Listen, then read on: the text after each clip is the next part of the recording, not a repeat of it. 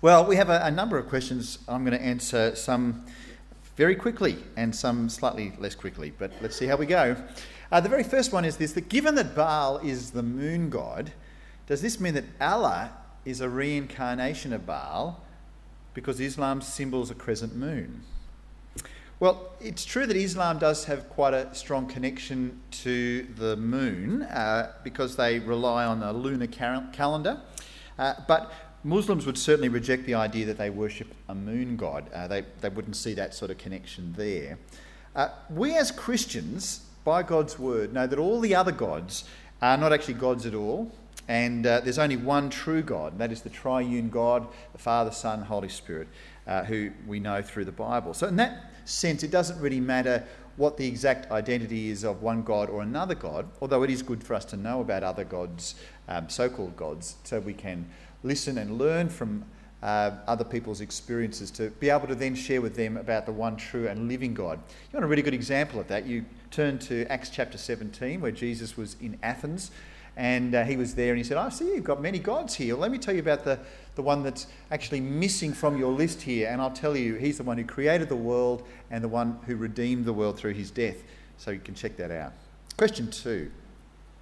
Since Jesus will reject some people who say, Lord, Lord, Matthew 7, then why will a person be saved simply by confessing Jesus is Lord, Romans 10?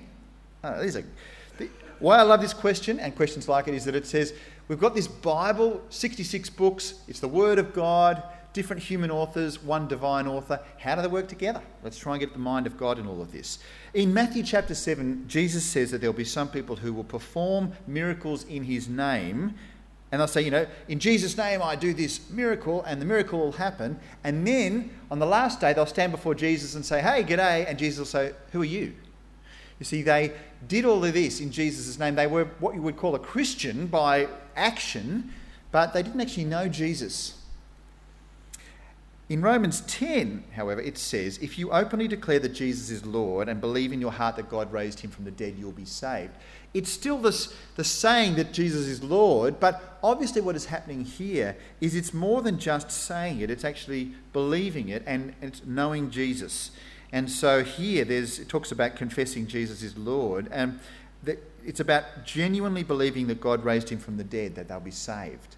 You see, the Bible makes it clear that faith without deeds is dead, it's also the case that it's only by us believing in Jesus that we actually will know him. And so this belief here that we read about in Romans 10 has got to be something that's more than just words. It's actually got to be a heart thing. It's got to be a relationship thing. And I think that's how the two connect to each other. Question 3. What does it mean in Song of Songs when it says the watchmen made their rounds? Well, the watchmen are basically like security guards, and they went around and they were doing their patrol. That's what the rounds are. And as we heard last week, the first time in the woman's dream when she mentions the watchmen, they helped her, and the second time they abused her. Question 4. Is marriage a human right? Well, I went to the United Nations website this last week, and according to Article 16, it says that men and women of full age without any limitation due to race, nationality or religion have a right to marry and to found a family. So, yes, it is a human right. Is it a Christian right? Well, as Christians, we should not see marriage as something that we should expect to be given by God.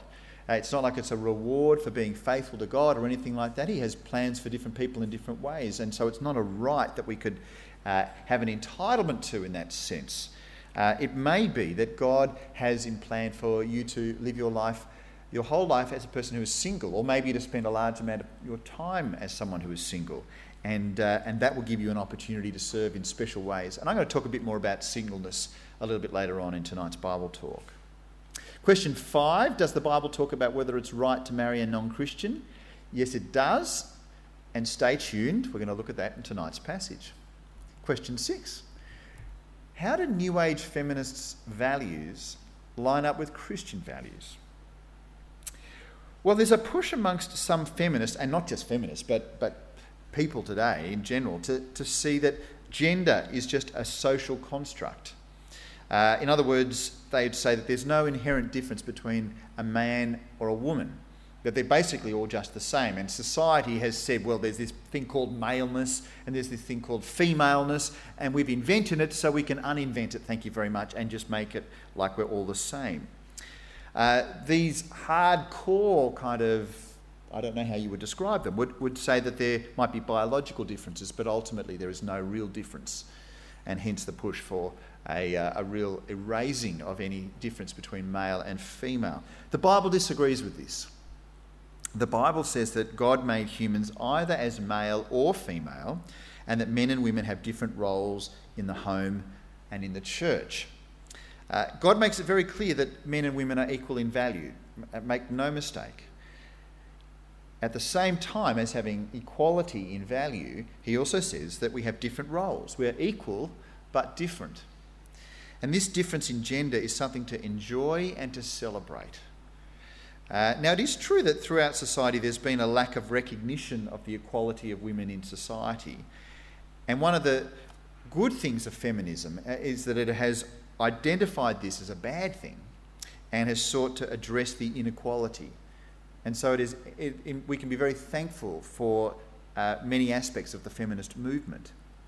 But I think that when a movement gets to the point where it says, well, there is no difference between male and female at all, that gender is just a construct of our society, then I think it has gone too far and has departed from God's word, which describes how it is that we're made and how he views us. Question 7. How should we discuss the topic of sex with non-Christian friends who are sexually active and unmarried? Well, the most important thing that a non-Christian can know is that God loves them and that they can be forgiven by God and have the hope of eternal life by trusting in Jesus. That is all that really, really matters. It doesn't ultimately matter what happens in a person's sex life. God is not going to say, you're my friend because of what happens in your bedroom. He wants to have us know him and trust him and be forgiven by him. Now, when a person becomes a follower of Jesus, they are changed by the Holy Spirit. And so if you're a follower of Jesus, then it's very clear about how it is that we should live. But it's not the number one thing. We're not saved by how we act sexually. We're saved by whether or not we have faith in the Lord Jesus Christ. But if you have faith in the Lord Jesus Christ and are saved, then that will turn around your entire life, and every aspect of your life will begin to sit under the lordship of Christ. Question 8. When you say that a survivor should seek counselling, who are you referring to? Well, by survivor, I was referring to someone who has, in particular, survived their sexual abuse, and that was the context of last week's talk. At its extreme, I think I'm probably talking about someone who's been abused but has survived life, that they have not actually taken their life, because sadly that is an outcome that we do sometimes see for those who have been sexually abused. But most others have to go through life as survivors of sexual abuse because they've been harmed by this abuse. And they need to live as people who are harmed and who are affected. And some will experience a form even of post-traumatic stress. And that may mean that they may even relive their experiences many years later. If you have been through sexual abuse, as I said last week, no matter how you choose to manage your own survival, I would recommend you do speak to somebody who can help you with counselling. I think it's that kind of thing that really needs to be dealt with. Don't do it alone. See a professional who can care for you and help you in your recovery. And if someone says to you that I've been abused and I'm trying to deal with it, then my advice to you is to say to them, have you seen a counsellor about that? And if they haven't, then maybe you can help them make that step. Question 9, how can I recover from the trauma of sexual abuse when I feel like I'm not good enough for God to heal me? Well, the answer is that nobody is good enough for God to show kindness to us. Nobody. God showed his grace to all Christians. And he did that while we were sinners, while we were enemies, while we were distant from God. Our salvation has got nothing to do with how good we are, and nor does our healing from trauma. If you're a victim of sexual abuse, then you need to know that your recovery's got nothing to do with how good or holy or godly or whatever it is that how you feel. That's not going to change the way God looks at you. It may be that you feel that your purity or holiness has been stolen from you by your abuser, but even if you feel that, it doesn't change the way God looks at you. Again, please see a counsellor to deal with your trauma, and spend time with a Christian who can keep reminding you that you are loved by God, and no matter what has happened in your past, God's grace, his forgiveness is for you and for all who seek him. 2 to come. Question 10.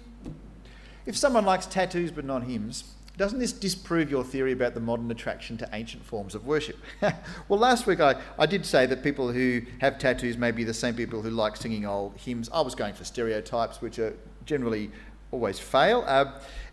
What I was trying to say is that the postmoderns, as opposed to moderns, postmoderns will tend to have a connection to, want to have a connection to the past. And so we'll say, I don't want to have this kind of Christianity's just been invented today sort of thing. I want to connect with the past. I want to connect with what Christians have been doing throughout the centuries.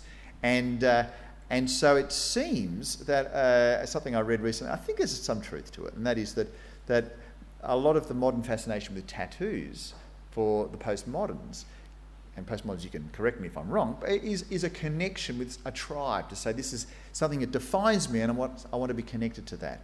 And if that is the case, then that may well be that that person would be interested in connecting with the past through singing of hymns. I might be wrong, who knows, but it's a theory, and I'd love your feedback. Question 11, finally, why don't our services include a reading from the New Testament every week? Well, it's interesting you ask that. What we used to do was that if the sermon was on something from the Old Testament, then the reading at the start of church would be from the New Testament. So we'd always have something there. But I started this year with us reading a bit through the Psalms every week. We've done 11 of them now. And then we switched from something in the New Testament to the Old Testament, and we've ended up having 2 Old Testament readings. So what I'm thinking to do from next week is to have just a little snippet from Mark's Gospel each week. And so over the weeks, we can read through a small little story in the life of Jesus, because we are Christians and we follow Christ, and whilst all of the Word of God is useful for us, there is something good about, I think, having a gospel reading. It's not something I came up with. We Anglicans have been doing it for 500 years or more, but it is a good thing for us, I think, to do, to read, and so we'll start doing that next week.